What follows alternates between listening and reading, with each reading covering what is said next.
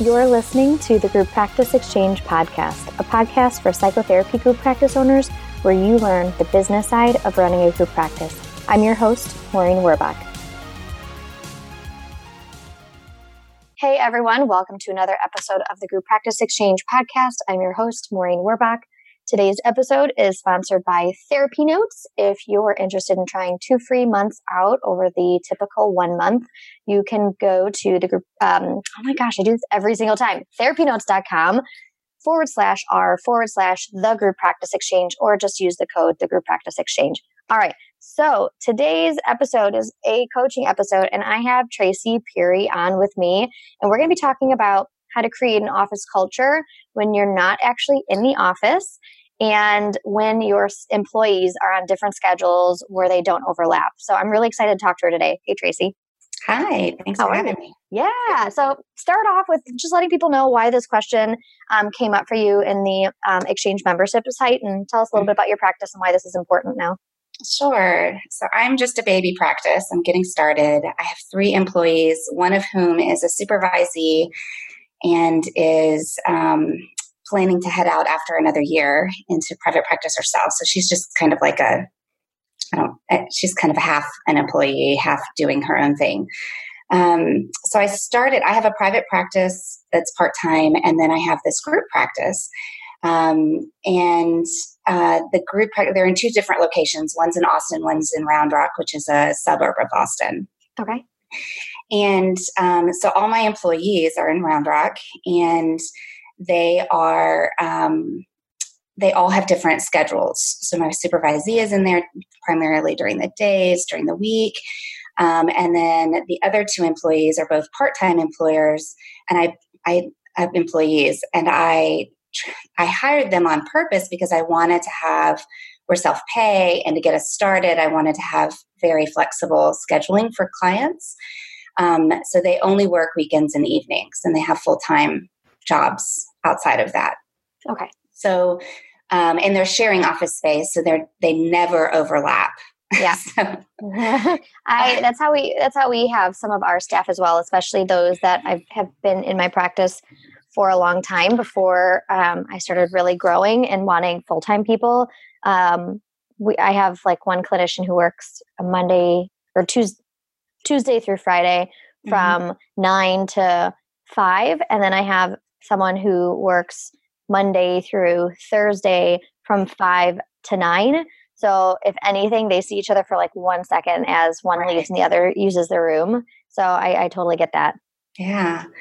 So, trying to make smart financial decisions have ended in a real kind of blank in how to be able to develop the relationship with them and do leadership piece, as the boss, and then how to build relationship for them. And just so you know, so the practice is set up, it's a sexual abuse and sexual assault specific trauma, thing. Yeah. So the idea was to have a really great warm, accepting place for both the clients and the clinicians. So I wanted to take really good care of them so that they don't burn out, so that my clients can have more and more kind of expert specialized care for this population that a lot of times gets, kind of either newbies or people that are burned out because it's such a hard population. So, so I really want them to have support both from me and from each other. And I'm just struggling on how to bring them together. And then I feel like one of my clinicians is really open to this, and the other 2 really aren't. They just want to do their thing and kind of get in there, get out, and are not really interested in doing a lot of the other stuff. So a lot of the ideas that I've floated have kind of just like not been received well because they don't want to really spend any time outside of seeing clients. Right. And so my second question is kind of how to hire more wisely in the future. Right. So that I'm looking for people that really want that, kind of that supported and connected atmosphere. Perfect. So the first thing you are kind of touching on in the last part of your questions, which is you won't have the type of clinicians you want in your practice until you fully realize what it is you want. And I'm sensing that you're getting to a place where you're realizing that some of the things that you want, one being this kind of team culture and space of connection, might not be happening, because it sounds like 2 out of your 3 are more of that, come and do your thing and go sort of mentality. And that is really hard to undo, especially if that's kind of the what makes them most comfortable. And so you mentioned, the last thing you mentioned is how to hire better in the future when it comes to at least this piece, because it might be that you're hiring really well in terms of their specialty area and how they do therapy and work with that population. And that's obviously one piece of the puzzle of who it is that you need, or who your ideal clinician is. One of the things that I learned pretty quickly after I realized how important it was that an office culture that's positive and connecting and sort of family, like we always call ours, kind of this family sort of space, a second family, was really in the hiring of people that resonated with that idea. And so the first thing that we did was we put it on our website. And if you look on our about section, and if you look in our employment page, you'll see that that's one of the top things. And that's the only thing that we really screen for more than anything else, is that, because for us in our practice, just based off of our what we value and find most important, is that team culture is really hard to teach. If someone's not wanting to be a team player, someone's really wanting to do their own thing, they're not really going to be a good fit for a place that is going to constantly be pushing them to be a part of this team. Whereas with clinical skills, that's something that you can teach if that's something that they're interested in, right? If they're like, I want to, be a trauma therapist, even if they're, and this is just for our practice, for your practice might be equally important to find someone who is specifically trained in something and not in a place where they're still training to be that, because your practice is a little bit more niched. But for us, our main focus was on that culture piece. So we just make sure that, just for the initial step, that our website and our employment page, so you'll see, and I've talked about this before as one of kind of the touch points during the interviewing process, is that the first thing that we do is we have them fill out, even if we have an application on Indeed or on LinkedIn, that application, there's a link in there that goes to our own Google form that we made. And it's a separate application that's specific to our practice, because those websites tend to have generic things. You can't really edit the questions a lot. And our application itself focuses a lot on culture. So it'll talk about, things like what have your past colleagues said is, what they liked most about you, or what they liked working with you most about. What would your colleagues say is something that you need to still work on? And then we would be very clear, like our practice is very focused on team culture. You're an ideal clinician if, and then we list out some things like you pop into other colleagues' rooms and chit chat between sessions. If you're the person that comes to our annual, summer barbecue, if you get lit up by going out for dinner with or lunch with colleagues between client sessions, you're not an ideal clinician if you like to keep your door closed between sessions, if you like to just come in, do your work and get out. So we're really clear on that, and we make it pretty you're a good fit here if, check, check, check. And you're not going to be a great fit, and you're not going to like it. We're not going to like it if, and then check, check, check, check.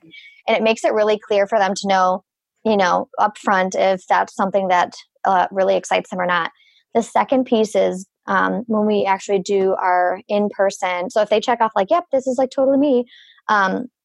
Obviously, if they're really needing, money, or they are, really wanting to get out of a place that they're at, they could say, yeah, sure, this is good, even if it's not. Because obviously, and most people will say that connecting with their colleagues is a positive, but that doesn't mean that it's necessarily something they value. And I find that those two things are pretty separate. Most people are going to be like, no, I just want everyone to leave me alone. They'll say, of course, I want to like my colleagues. And of course, I want to talk to my colleagues. But it's different to think that versus like truly valuing that and wanting to find a place that values that specific thing. And so during the in-person interviews, we'll stress those points again, and we really look for the nonverbal stuff. And I've found it's such a simple idea, but I found that if you're really watching as you're talking about what your mission or your values are in your practice, as well as what the culture of your practice is and kind of what you expect in terms of how they just navigate the office space between client sessions, you'll be able to see if they're just nodding through and saying, yep, I understand, versus saying like, that's actually one of the reasons why I applied to your place. And that's what we get a lot of now, just because we've been around a while, is that people will say, a colleague friend of mine said that, you guys have like an awesome space where you get to have fun and there's a lot of connecting going on. So people actually come because of that and apply. And obviously that takes a while to get to that point. But during the interview process, you can see when you're talking about that and you give yourself time to spend 5 minutes talking about team culture, what the office space looks like and feels like on a typical day, and you're describing that, you'll be able to see very quickly if they're just nodding through saying like, oh, that's nice. That sounds really cool, versus being enthusiastic about it and saying like, you'll see them. It's so clear on my end when they're kind of like, okay, versus, yeah, that totally is exciting. I haven't had a workplace like that. That's what I'm yearning for. And that's how you know that they're going to be, at least in terms of the culture fit, more likely than not to be a good fit. Now, obviously there might be some other non-negotiables and you obviously have to ask about those. But when it comes to the culture, that's how we've done really good when it comes to having a good group of people who just have fun. I literally walked into this office. I was telling you, I have a supervisor meeting in like 15 minutes or so. And I don't normally work out of this office. It's my newest office space. And so I only come here when it's our team meeting time. And it's once a month. And I just pop into like one office because it's really early in the morning. So there's only a couple people here. And I just looked, and there's sticky notes, 2 of them, on this desk because people share offices kind of like how you have it set up. And I see on here one sticky note that says, hi, Nick and Faria, smiley face, Steph. So it's Stephanie, who must have been sitting in here saying hi to Nick and Faria. And then Nick underneath writes, hey, how are you liking this office? And then it says Nick. And then her underneath is like, loving this office. What do you, how are things going? And then I see another sticky note that says, I sometimes wonder if Faria ever reads my notes. I will write this down and find out. He's like super like hilarious. So he leaves like these little notes and he's in his office, and then whoever's in his office later, who he knows is in the office when he's not there, will write back. And that's like one of those, for me, it just, I was cracking up as I was setting my computer up in this room being like, look at what they're doing in here. But that for me is the culture that I'm looking for. And so, just kind of tying in with how you hire and how enthusiastic they are about it with you, it can definitely work even if you have clinicians who aren't working at the same time and who might not necessarily ever see each other. They can, still have these relationships. So I want to move to your initial question, because you have a 2-part question, which is when you're not in the office, how do you create a culture? And then with the overlapping stuff. And one of the things that I really noticed is that workplace culture isn't something that can be like expressed or said, and then it just happens. I've found, and it's something that I learned when I opened my second location up 3 or 4 years ago. My first location was just, I thought it naturally just happened to be this really good working culturally positive place. And I really honestly sort of left out because I wasn't intentional about it. And it wasn't until I opened the second location that when it didn't naturally happen that way, that I realized how much I valued that and how I needed to be very intentional and purposeful and doing all these other things that I mentioned earlier in the episode now. And so what I'll say is it's a little bit more difficult when you're not in the office.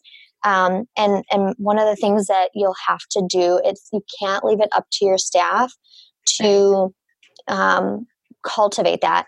And so in whatever way it works for you, I know that you're a smaller practice. But when I was at 3, my clinical director became my clinical director. She only worked one day, or she only was doing 1 hour a week of clinical director work. And now she only sees a handful of clients and is 95% clinical director. Mm-hmm. But at the time, that was part of her thing, was to really just 1 hour a week do supervision if it was needed, because we have fully licensed people, so it wasn't required. But to really engage in the positive culture, workplace culture aspect. And so if you're not in the office, having it written down in a policies and procedures manual isn't going to be effective enough, because it's something that needs to be modeled over and over. And that's another piece that we learned is it's not something that you foster and cultivate and then it runs itself that way. It's something that if you don't continuously foster that sort of positive culture, that it will with time can start to go back down again. And so my suggestion would be, if you're not in the office, to have someone who can be that person. And it might be a clinical director, it might be a supervisor, or it might be a clinician who, I'm horrible with coming up with names of anything, from my group practice to any of my businesses to titles of positions. But you can have a clinician who you feel is good at that. And it might be that one person. You said, you have 3 clinicians. One is really into it. The other 2 aren't. But maybe that's a person who becomes like the workplace culture lead. I don't know. I mean, like I said, I'm horrible with names, but if you're not in need of someone in a sort of supervisory leadership role, even in a like workplace culture, you can make a workplace culture role where she is one that initiates that. And going to your second question, which is she might have a different schedule from other people, we have that similar thing. Some of our clinicians are full-time, but we do have a few who have started, 7 years ago with my practice, who work 15 hours a week. And what they do is there's a million different small things you can do, whether it's, we have a dry erase board where each week our supervisor at each location puts a fun personal question, if you could be any famous actor or actress, who would it be? And then it's an interesting way. And then people write on the dry erase board, and then someone might write something that you're like, oh my gosh, I totally agree with that. And so there'll be some back and forth dialogue on this dry erase board. And it's with people who might not necessarily be seeing each other. We have, there's the ability to do a Friday or a Thursday night dinner, where people can opt to come, and it's, employee paid. It's nothing you have to cover, but where the staff can, walk to the local, a local restaurant that's a few, I don't know how your space is set up, but we're in a town that has some restaurants, so they could potentially walk over there. It might be that you have something like that. We do a once a month yoga session. It's restorative yoga, because we have a lot of our clinicians do trauma work as well, EMDR and all that. And so I rent out a yoga studio for $150 once a month. And for 2 hours, someone there does restorative yoga and Reiki, and any of the staff can go there for self-care time, but then obviously they get to connect and kind of talk out there too. And so in terms of getting people to connect when they might not necessarily see each other, just is a matter of finding creative ways throughout the month for them to connect, whether it's in person or whether it's through a dry erase board or through a virtual Zoom staff meeting, and that's how some teletherapy practices or practices that have locations that are far away from each other will do it, is having, meetings once a week or once a month that are on Zoom, similar to how I do my Q&A sessions, where it looks kind of Brady Bunch style. And it's a way for them to see each other. It's a way for them to connect. But it's just a matter of finding what, handful of different methods work for your practice and make sense for your practice. And then having someone who can actually model that and prioritize that. And so if you're not in the office, my, bottom line answer is at some point, you'll probably have to have someone who's willing to, or who's not even willing to, but who wants to take charge of that culture, team building piece, who can, throughout each week, spend a little bit of time enforcing that. And so looping back to my bringing up my second practice that didn't naturally have that happen, when we realized, my clinical director and I realized that that was actually way more important than we realized. We, then started becoming much more intentional about who we were hiring and making sure that they would fit. But then we also started going to that office and went to that office 2 days a week and went to our original office 2 days a week. And we would, my billing person started working over there as well. Everyone who was from the original space started who are admin or supervisors, would spend time in that second space, literally cultivating that. And our whole purpose was to just do our work out of that location, to show the people, the clinicians in that location, what we were wanting and modeling what we were needing. And so we would be popping our heads in their office, which they weren't used to, and saying like, hey, what's going on? Sitting on their, couches and talking about life and asking that, for me, my thing is always, I'm a, love languages person. I'm a gift giver type. So can I get you a Starbucks? I'm going to go do a Starbucks run. What do you guys want? Or I'm going to go do a pizza run. What do you guys want? My clinical director is more of a verbal words of affirmation-y type of person. So she would pop in the office and talk to each person. And slowly but surely they realized what we were looking for. And it just naturally started working for them as well. Mm-hmm. And then there was, one person that it didn't fit for. And that person, it just, if you read any leadership book, these are some of the ideal team player talks about this a lot, is that if they're not a good fit in terms of culture, it, just like anything else, it might mean that they need to find a space that is better suited to them. If they're wanting to be totally independent, if they're wanting to just let me do my work and then let me go, there's a good place for them somewhere, but that's not going to be our place. And they might be a great fit for us as a clinician doing clinical work, but they're not a good fit when it comes to the workplace culture piece. Mm-hmm. Sorry, that was really long. I feel like I just talked for 99% of that. No, it's very helpful. Yeah. Lots of good ideas. Yeah. Any last sort of questions? I feel like I answered the two that you mentioned in the Facebook group, but in listening to this, is there anything else that's coming up for you before we sort of close off on this? I think that, along with the culture is just kind of disseminating information. And so one of the ideas that I had was to have either like a monthly email or kind of like a newsletter. A newsletter I like because if it's email based, I can do videos. And yeah, I was just going to say, if you can, people won't read emails. I've learned that maybe the first one you send, because it's something new, they'll read.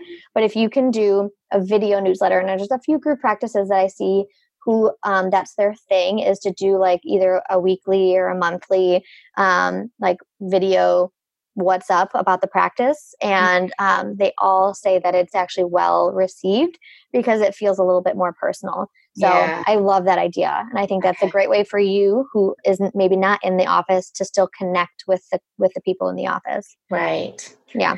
Yeah. And then it can be something that they see at a different time. And actually, somebody was just telling me about Marco Polo, and they use it in their practice to do just completely social stuff, but I may use it differently for this purpose, because then people can pop back in and add their own stuff to it. So yeah, totally. Marco Polo is great for feeling like you're actually connecting with them when you're talking to them, because you can see each other. Yeah, Marco Polo is a great app for that purpose.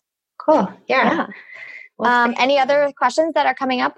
I don't think so for now. Yeah, it's just getting it kind of, in my mind, and then setting the time apart to make sure that it's happening on a regular basis. So yeah, that's the key. Is you can build it and start to get people on board, but then there's got to be, you got to maintain it, and so there's a little bit of work in that maintenance mode.